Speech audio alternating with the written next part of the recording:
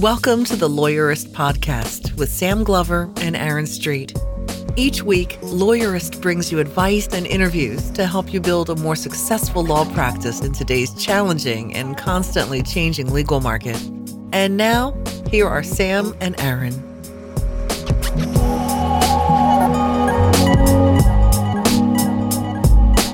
Hi, I'm Sam Glover.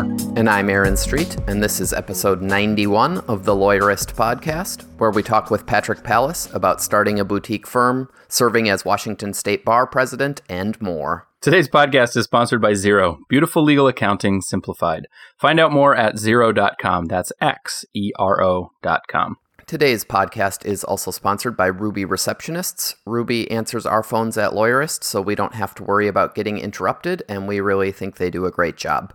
You can visit callruby.com/lawyerist to get a risk-free trial with Ruby. So, Aaron, I just got back from the Converted conference. I say got back, but it was just up the street in Minneapolis. And this was put on, a marketing conference put on by Lead Pages, which is a local but very popular company that has, landing pages and call buttons and things like that you can use to get people to buy white papers and webinars and sign up for things. Most of the conference was about clicks and page views and conversion and all that stuff. But there was this one guy that I thought might be really valuable for our listeners to hear from. And his name is Noah Fleming. He's Canadian, and he started out by saying he's sorry, of course, which is what the same people at Clio do too. But he talked about the 5 core reasons why your customers are leaving. Or clients in this case. And yeah, let's just, when I say customers, just go ahead and hear clients. One of the things that I thought was interesting is he was not in this online marketing world, really. He sends out a weekly email. That's about as online techie as he gets. And he sends it out with sort of a tip for his potential clients, his current clients, something about himself. It's a very kind of folksy business model that he has. And his customers are big businesses that do manufacturing, industry, kind of traditional businesses. So he's very much in the same vein as, say, a business lawyer or an estate planning lawyer who's going after wealthy clients. So I thought he was worth listening to. And so he has 5 core reasons customers leave. And I thought it would be worth sort of going over them and talking about how that is relevant in law practices. Let's do it. And and let me preface it by saying a lot of lawyers think of their clients as one and done. Right? Business lawyers maybe think of their clients with a longer lifespan. But I think part of what I would encourage people to think of is your clients can come back. And you can think of them as customers over time. So the first reason they leave is that you screw up, right? You just fuck up and they don't want to come back because they're angry at you. You should probably not get those people back, though. Yeah, I mean, you've lost. You can say you're sorry. You can try to get them back. You can admit you screwed up. Those are all important things if you can. If you want that client back, but there's not a whole lot you can do, and it doesn't happen very often, hopefully. I mean, if you're screwing up a lot, maybe you're in the wrong line of business, but it shouldn't happen a lot. Number 2 is you solved their problem. And a lot of lawyers probably think, well, that's what I do. I solve problems, and then they don't have problems anymore, and then I don't have to deal with that client anymore, which I don't think is necessarily true, right? Like, it's certainly common if you're a divorce lawyer or an estate planning lawyer that you got them the thing they came there for and done. Yep, there are. Well, but estate planning lawyers, estate plans need to be renewed. And I think we've seen statistics at some point showing that almost nobody comes back to the same lawyer when they need more estate planning work, which is probably a huge missed opportunity. Yep. If you can't have adjacent services or follow-up services, fine. And maybe they just you solve their problem and they leave. But I think it's worth considering, can you get more out of those clients? Do they need more from you that you can provide? So it's at least worth considering that, but developing ancillary legal services, basically, and that ancillary business. Number 3 is natural attrition. People die, obviously. Or move out of your jurisdiction. That's another good one. Maybe they make friends with another lawyer who does the same thing you do, and that lawyer becomes the person that they want to connect with. That's going to shade into another one of the 5 items. But yeah, people just sort of naturally move from one thing to the next, and that's okay. There's probably not a whole lot you can do about that. Number 4, though, is one of the big ones. He characterizes it as they fall out of habit. Because what he's talking about is when you're billing somebody monthly for a service, that's a habit. And they just do it because maybe they like you, maybe they're loyal to you. But eventually they go, well, I'm not really getting the value from this. Which is why it's so important for lawyers to make sure that clients appreciate the value they're giving. Part of what you do is solving their legal problem. Part of what you need to do is show them that you're solving their legal problem. Now, lots of lawyers don't bill by the month or by the week or by the year. Lots of lawyers bill either flat fees or hourly fees. But during that time, you still need to make sure that person sees value. And if you're going to have a relationship with that client over time, you need to make sure that they see value in staying connected to you or staying friends with you. And maybe that's as simple as doing a monthly or a weekly newsletter like Noah does.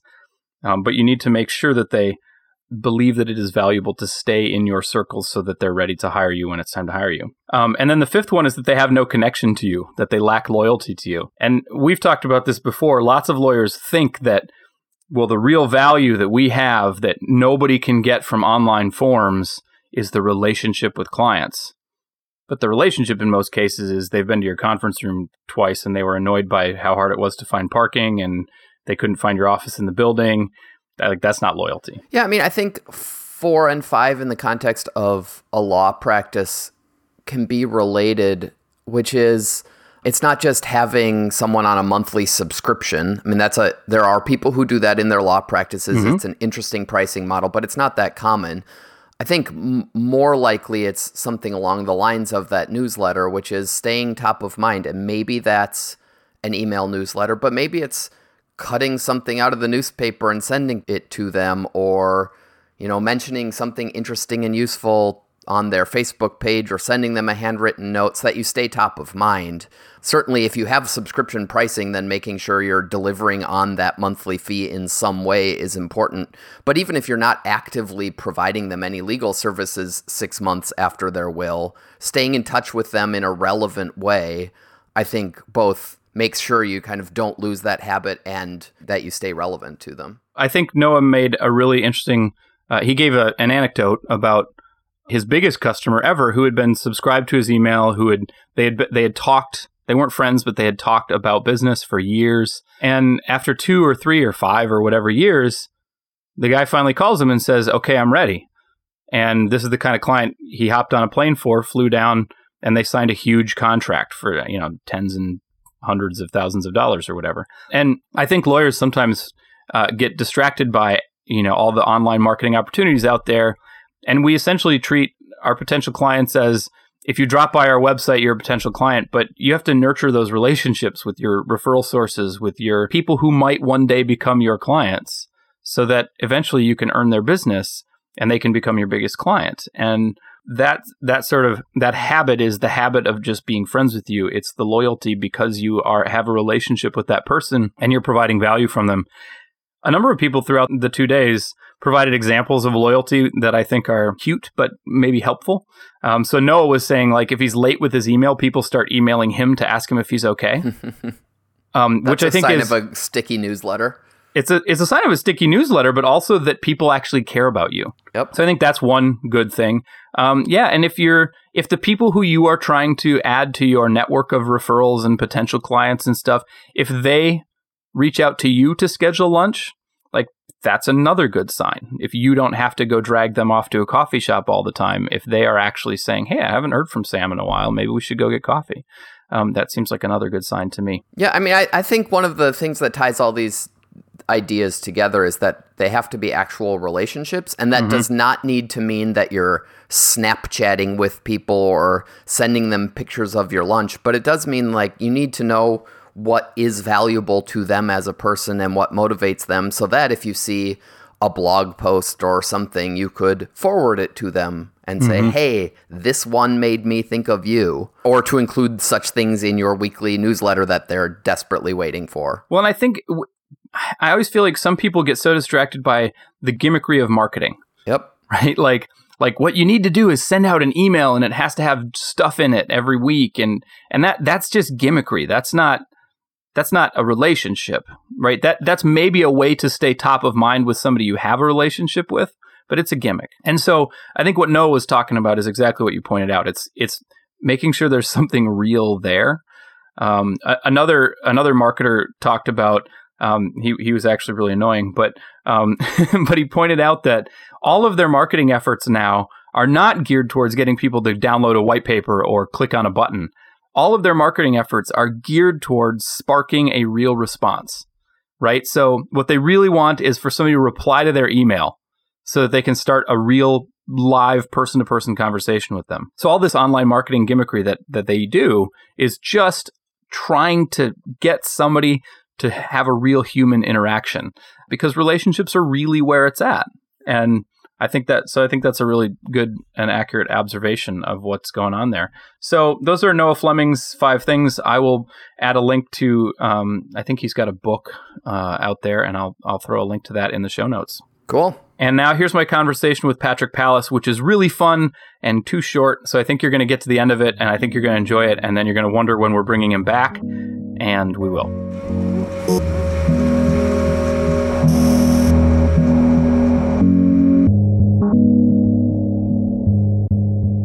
Hi, this is Patrick Pallas from Tacoma, Washington. I have a workers' compensation and personal injury firm. We have about 5 attorneys and 20 people, and I'm the past president of the Washington State Bar Association. Awesome. Thank you for being here today, Patrick. And you are also one of our TBD Law attendees from our inaugural TBD Law back in August, which is awesome. That was really an amazing program, by the way. Thank you for that invitation. I walked away with just pages of information that we brought back to the office and began using right away. Awesome. That's so cool. Well, maybe we'll touch on some of that today, but I like to get the origin story of everybody's firm. So give me the origin story of your firm. Gosh. So I started practicing in Chicago, and I guess just kind of fell in love with blue collar law when I moved here to Tacoma. It's a working city. It's kind of a gritty city. And so doing workers' compensation fit in. I grew up in a blue collar background. And so it was just an area of law that seemed to fit. I didn't have to wear a suit and tie. I was out, meeting every day, dirty hands, hardworking, real people in my community. And I guess it was easy to fall in love with that area of law and practice workers' comp. So did you start out solo, or did you start out with partners or associates, or how did it grow to 5 attorneys and 20 staff? No, I'm sure this is a familiar story. I started by myself. My wife was my office manager for many years, and we just started growing year by year, day by day. The old story about, it takes, so many years to earn your first million, and then the second million comes quick. I was by myself forever, and then I hired on a lawyer and a paralegal, and the last couple of years have just been exploding. We've hired on 4 new people just this year alone. If you had to point to something that clicked and made it work, what was the click? What was the moment that it all kind of shifted? I think success has come with kind of counterintuitively. I think a lot of people think the more people you have in your firm, the more management, the less work you can do, the harder it is. I heard a lot of lawyers complain about that. In my firm, exactly the opposite. The more people we hired on, the more it gave me the time to do what I wanted to do and focus the firm in a way that I thought was the most productive. And so as we grow, each person that comes on, I hand off a piece to somebody else and then strengthen my concentration on how I want this firm to grow and how I want our success to come about. So every time I can hire somebody, I do, and it just keeps getting better. It's my impression, knowing you a little bit, talking with you at TBD Law and just out in Washington when I came out there, you really do seem to focus on your law firm as a business, as well as obviously trying to deliver great legal services. And it seems like in order to get that efficiency from each new hire, you have to think about it in that way in terms of processes and procedures and making sure that you've got all your organization set up. And was that something that you've always focused on, or is that something that you gradually picked up when you needed to organize all those people? No, always been that way from the time I was, just by myself. I said, I need to make a footprint that's 10 times larger than I am so that as I grow, we'll have space. And so I've always had, a 5-year plan. I've always had to create an infrastructure for the firm that was much larger than the firm itself. And it's always paid off. I've never regretted putting in those extra hours and extra time, hiring consultants or reading books or trying to expand the firm. It's time well spent. And you're right. I really do figure this as a business, because if I'm going to be successful, I need to be able to run a high level business so I can have a high level practice. Do you find, because this always comes up when we start talking about law as a business, do you feel like there is a trade-off between thinking of your firm as a business and the quality of service that you give to your clients? I don't forsake what I do for my clients because I run a business. In fact, it's really the exact opposite. We had a management meeting, a retreat all day at Avvo, in fact, the other day. And so one of the lawyers said, well, do we really want to get bigger? And I said, we absolutely want to get bigger, because every time I can give a piece to somebody else who's a specialist in something and take it off my plate where I'm a generalist, then we really can build a stronger law firm that can better represent people. We can do our discovery better. We can write our pleadings better. We can analyze things better. There's no end to that. And so I think that the stronger we get as a law firm, the stronger I am as a business, the more solvent we are, the more we grow, the more tech we add, the more strength we have to really practice law at a level that I don't think what I thought was possible 10 years ago. Correct me if I'm wrong, but I thought I caught a hint of like you're actually trying to design your legal services in there. Like it sounded a little bit like you're taking each piece and saying, how can we make this the best service? And you're trying to bring in somebody whose job is to do just that one thing, or whose job is to at least focus on that thing and deliver service there. And I imagine you're taking pieces piece by piece and trying to make each thing as good as it can be. And maybe I'm just blowing that out of proportion, but I thought I kind of heard the suggestion of that in what you just said. No, that's true. I mean, but isn't this part of a much bigger discussion? I mean, I think everyone agrees that lawyers aren't great business people. We're not good accountants. We're not good marketers, right? I mean, there's so many pieces that we don't do well. And as much as I try to do all of them well as a practitioner at a small firm, the reality is the more I can hire people who are really experts in this. If I want someone who's good at communications, I hire a communications director who understands social media so much better than I do and has all day to do it, right? I mean, well, let me ask you, because we were chatting beforehand. And you said, ask me about the jobs that I have that you probably won't find at most firms. So tell me about those. Well, so one of the things, I guess there's a couple of stages here, but I'll make them short. One of the things that I had been doing for years as president of the bar is running around the state and telling people, do you see what's happening with tech? Do you see how the profession is changing? We need to retool. You need to pay attention. We really need to make this shift. And I spent 7 years doing that, and particularly the year as president doing that. And then once I stopped being president, I could stop talking the talk and really begin walking the walk, right? Mm-hmm. And so the first thing I did is said, now we're going paperless, and we're going to bring in as much tech as we can. And we're going to walk away a little bit from the practice of law while we do this as much retooling as we can manage and keep the firm successful. And so in doing that, every time we brought in a piece of tech, we found jobs were disappearing. We didn't need jobs. My firm was scared of that. We had 4 people who hated tech, don't do that to us. We're going to lose our jobs. And so every time we added some new piece, we started transitioning people into other jobs. I was loyal to my folks, and so we started finding new jobs for them. We had somebody who was a paralegal but had some tech skills. And as soon as we went paperless, we needed somebody who looked something like a docket manager, mm-hmm. but a docket manager with coding skills. And so we have this docket manager coder who writes programs and creates Zaps for us and integrates everything that comes in and out of this office into a database or into Trello or into Slack or into Clio or into a DataBox database or something. So we have our coder docket manager. We needed someone who could help transition us through all the tech projects, because it's a big deal. We had 20 people to train and get on board. And so we hired a tech project manager. And so she didn't know anything about law, never been in the law business before. And I was great with that. And so now she helps create, train, and implement tech projects as they come into the firm. We have a tech management team that meets twice a week for an hour and a half. And we go through this long list and work through projects and put them in order that we want to bring them out and develop them and train for them. So she is head of all of that. So that's another job that probably isn't in many law firms. We created somebody who is a client intake liaison, and that doesn't really describe exactly what they are. We had to create a whole program around taking in potential new clients, bringing them into the system, and then training the clients how to use our system. And so this person is that intake liaison that works with the tech for clients, so clients don't get lost or confused or frustrated. We want their experience to be really as seamless as possible. Very cool. We also brought in a full-time communications director, and I think law firms do have that person.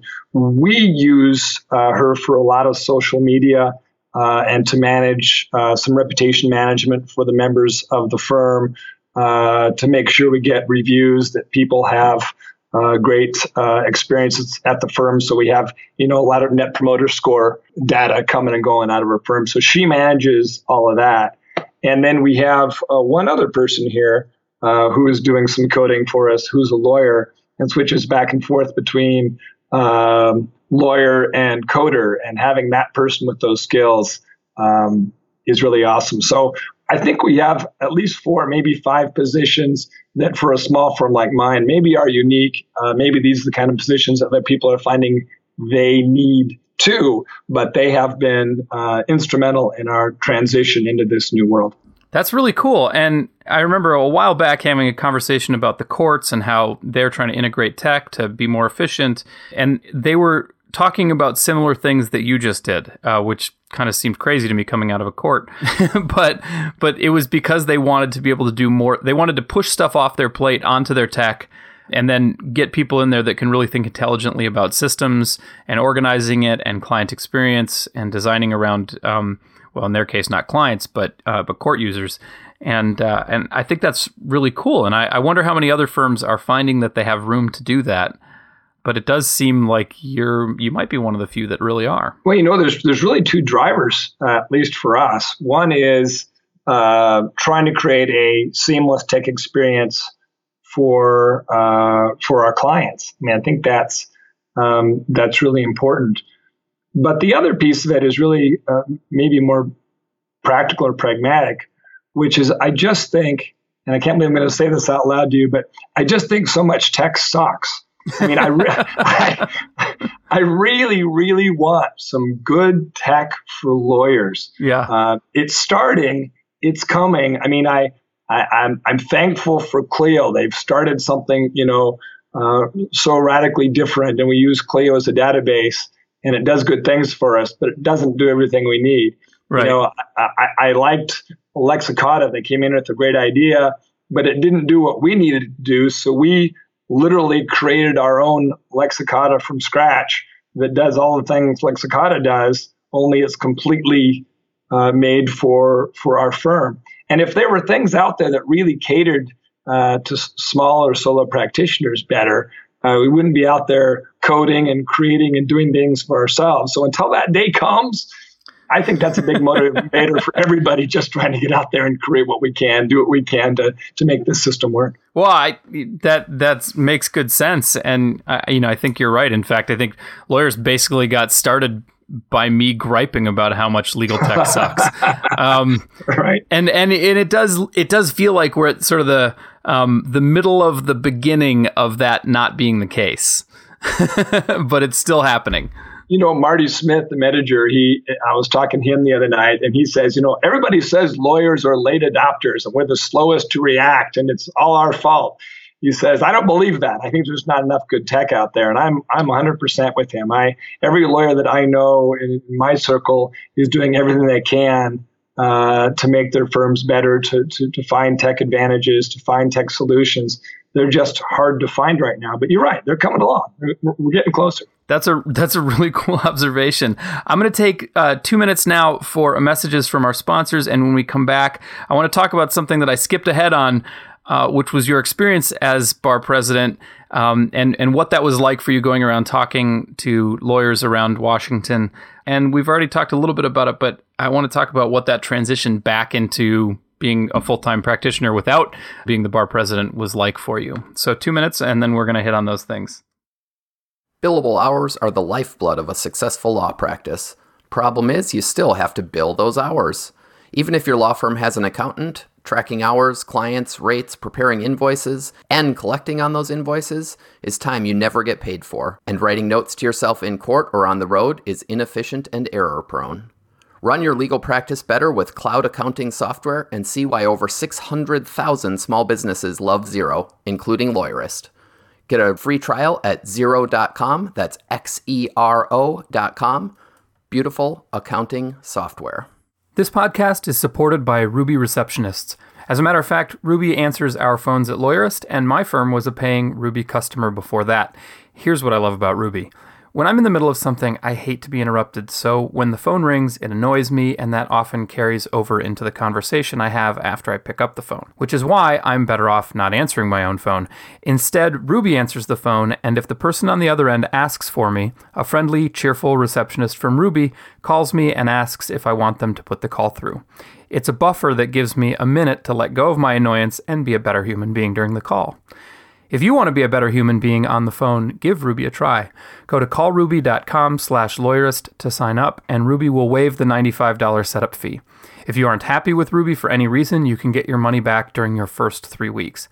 I'm pretty sure you'll stick around, but since there is no risk, you might as well try. So, Patrick, tell me about being the bar president. You mentioned 7 years leading up to being bar president. Does that just mean you were really involved in the bar, or does Washington have a crazy onboarding process for that, or what? I made it a practice from the day I got my license in Washington to always volunteer work. And I think I volunteered somewhere between at least 10 hours a week. And it's just always been that way. Mm. And it's gone from different organizations, from the trial lawyers organizations to bar organizations to something always. So I just got used to having chunks of my time outside of the office doing volunteer work. But the 7 years was during the time I was on the Board of Governors, which is the 14 lawyers that oversee the practice of law for the other 37,000 lawyers in the state of Washington. And as I made my way through that ascension, I ended up being treasurer and then president-elect and then president. So by the time I was done with all of it, it was about a 7-year process for me. Wow. And then you became the bar president, and you had a couple of personal initiatives. One is getting out there and talking about future of law practice and tech. And the other one was mindfulness, which keeps cropping up on our podcast because it's getting more and more popular. Yeah. So I had two loves, and I was a little torn between them. You only really get one focus point as president. And I came in thinking that maybe the most important thing I could offer was better health for lawyers. There's such problems among lawyers for stress and anxiety and depression and alcoholism and drugs. And, there's people shifting out of the practice and being miserable at the practice. And I just thought, that's wrong. We have a really wonderful practice, and everyone should be proud to have their kids coming into law and should be making this a great place to be. And maybe if we had a little more love, maybe if there was a little more community, maybe if people took some time to get a hold of their emotions, to have that pause, to look inward, to realize that the law doesn't have to be eat what you kill, that everything's a fight.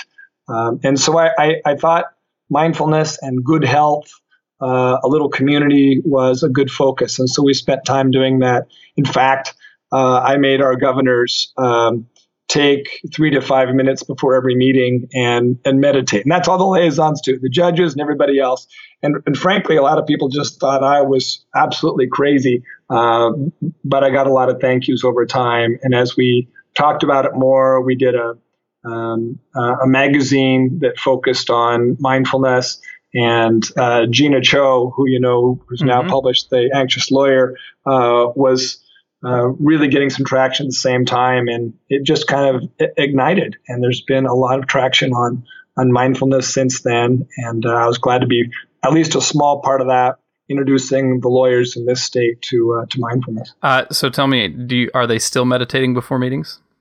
They are not. I had some tell me privately they were sad that was gone. Others, it's a tough thing to do, and I'm now on the National Council of Bar Presidents on the programming committee. And so, for example, we're planning right now having a plenary session about mindfulness, mindfulness in times of crisis, mindful leadership.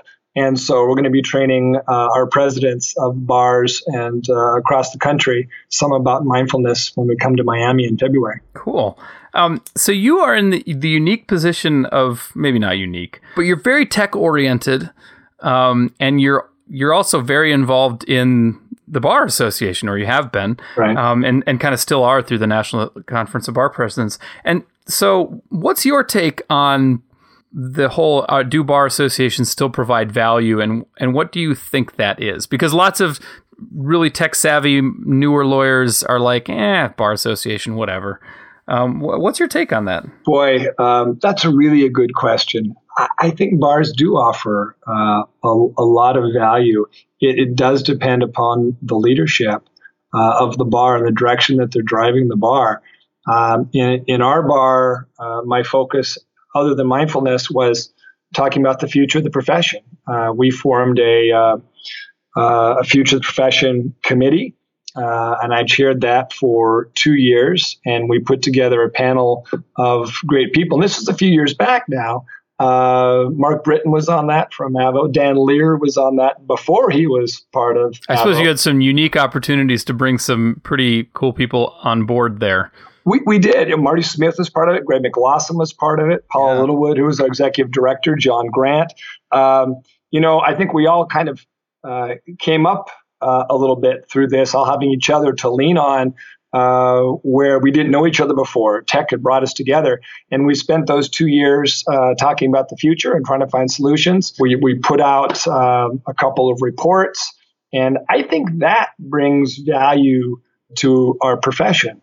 It's helping people retool, helping people find ways to practice more efficiently, helping people reach out, finding solutions for the access to justice gap by finding ways to decrease costs and increase efficiency and make law more accessible, and at the same time helping lawyers make money do it, right? I mean, there's a lot of value there, not just for lawyers, but for the community around us, and looking on solutions to find ways to practice law better and more efficiently is better for everybody. So I think that's some of the value that bars can bring. Kind of bringing people together to have those conversations, which is harder to do outside that context, especially locally. It is. It's just, when you're dealing with the rank and file, like I said, in Washington, it's 37,000, trying to get a lot of people onto the same page is challenging. It's hard to get a microphone that everyone listens to. And so you push out a lot of information through social media, through magazines, through email, through public speaking, to try to get people to listen and come on board. And you offer lots of, benefits to workers, or to lawyers around the state. And, there's a lot of work to be done for bars. It's part of the reason with the National Council of Bar Presidents, looking ways to train presidents to be more efficient, to be more effective, to get the ears of their members and to show them what we can do together. Well, I like your answer because it's more than just, hey, let's offer more CLE. Which too often seems to be the solution, is let's offer more CLE and listservs. No, in fact, I like your solution there. Let's offer TBD. Yeah. Right? But anti-CLE, I mean, that's the answer. That's what I like to think so.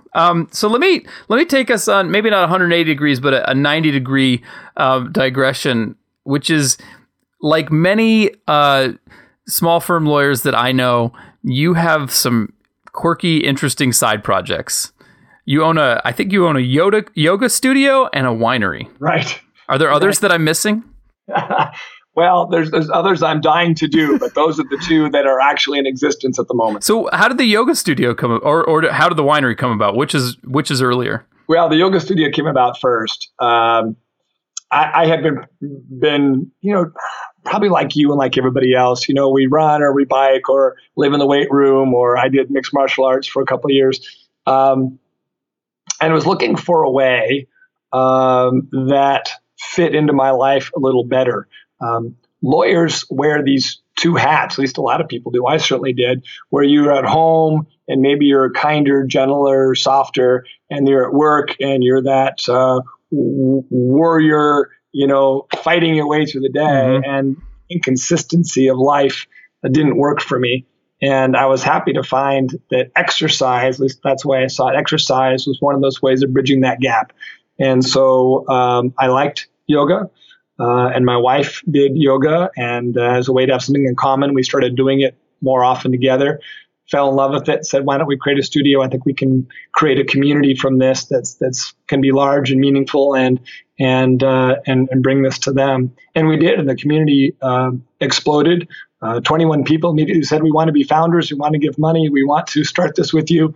And so we had 21 people in our community immediately on the first day buying a year-long pass and becoming founders of our studio. And since then, I've lost track of numbers, but I think we've probably had 800, 900 people through our doors in the last 2 years. And it flows over into law. People in my office come do yoga. A lot of lawyers in town, judges. We have. It's true. I can be practicing yoga with somebody 1 minute and be in front of them in court the next. It's a protected space. Yeah. So we don't talk about those things. I try to tell people that I have never tried to really put this together in a cohesive theory or post or something, but there's a lot of value in just doing what you love out in the community, and you will attract people who are interested in what you're interested in, or who are just interested because you're interested. And it weirdly becomes sort of a networking or marketing opportunity, even though that is nowhere near its purpose. There's a lot of people I've met that I would have never met but for having a yoga studio. And it's all a funny thing. Two things have happened. And I guess you know this. I grew a beard, and on some days it's a larger beard than usual. And I practice a lot of yoga and talk about it. And for whatever reason, that's made me accessible. The clean-shaven guy in the suit and tie who's a lawyer is just not as accessible as the bearded yogi. I've been trying to convince Aaron of that for years. I really enjoy that. Nothing's changed about me or my personality, but from outward appearances, I make a lot more friends now than I used to, being a suited, clean-shaven lawyer. I mean, it kind of worked on me when I met you at the Washington State Bar Association Solo Small Convention. I was like, oh, here's just another clean-shaven lawyer in a suit. But the beard and the yogi thing totally worked on me.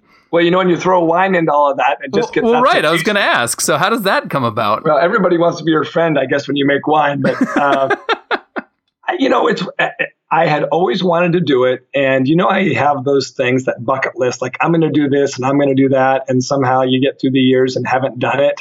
I just sat down literally one night and I said, I'm going to do this tomorrow. And I'll be damned if doors didn't just open up almost immediately. And as long as there was a green light and the door opened, I just kept running through it. And the next thing you know, I'm buying a couple of tons of grapes, and I have a winemaker, and I bought a building, and equipment starts coming in, stainless steel tanks and buying barrels from France, and all brand new stuff to me, but crazy fun. And you're crushing grapes. And one of the most fabulous experiences of my life was driving from Tacoma to Eastern Washington at sunrise and getting into the vineyard just as the sun was coming up. And the workers who had been there, cutting grapes since midnight or just leaving. And I just walked up to these giant fermenters, 4 foot by 4 foot by 4 foot containers of, a couple 1,000 pounds of these beautiful grapes, and it smelled fabulous. And we were on the Columbia River, and the sun was coming up. And I thought, oh my God, this is like the happiest moment of my entire life. And we're going to make wine too. What do you think it is about something about lawyers? Like, starting side projects is a thing. And one of my theories is that once you've started one company, it's just way easier to start the second and third and fourth one. But the other is maybe, I don't know, do we get bored or something? I can certainly speak for myself. I think the ADD in my life is palpable sometimes. My staff knows that I have a great idea, and I'll give them ideas, and I'll say, let's do this and this and this. Here, you guys go do this, and I have something else I got to do now. And and then they follow through, and they're fabulous that way, and we get things implemented, not because I have some stick-to-itiveness, but because they do. And starting companies is the same thing. You get a great idea, like, wouldn't it be cool if we did this? And then all you have to do is start it, and you go and do it. And there's another half dozen companies I would gladly start, but I'm trying to give these a chance to grow before I changed my attention over to do something else. Come on, I mean, you're the same way. Look at all the things that you're managing absolutely. in your life. Yeah, no, I can't point the finger at anybody else without pointing it back at myself. So, well, maybe we'll have you back on the podcast in a couple of years to talk about the 3 more businesses that you've started. Right, and we'll do yoga, we'll drink wine, and we'll talk about law, and plus whatever else. I like the way this can shape up. It sounds perfect. Well, Patrick, thank you so much for being with us today. This was a fun conversation, and I loved learning more about your practice and your firm. Sam, thank you very much for the invitation, and you know what, wonderful talking with you too, my friend. Thank you.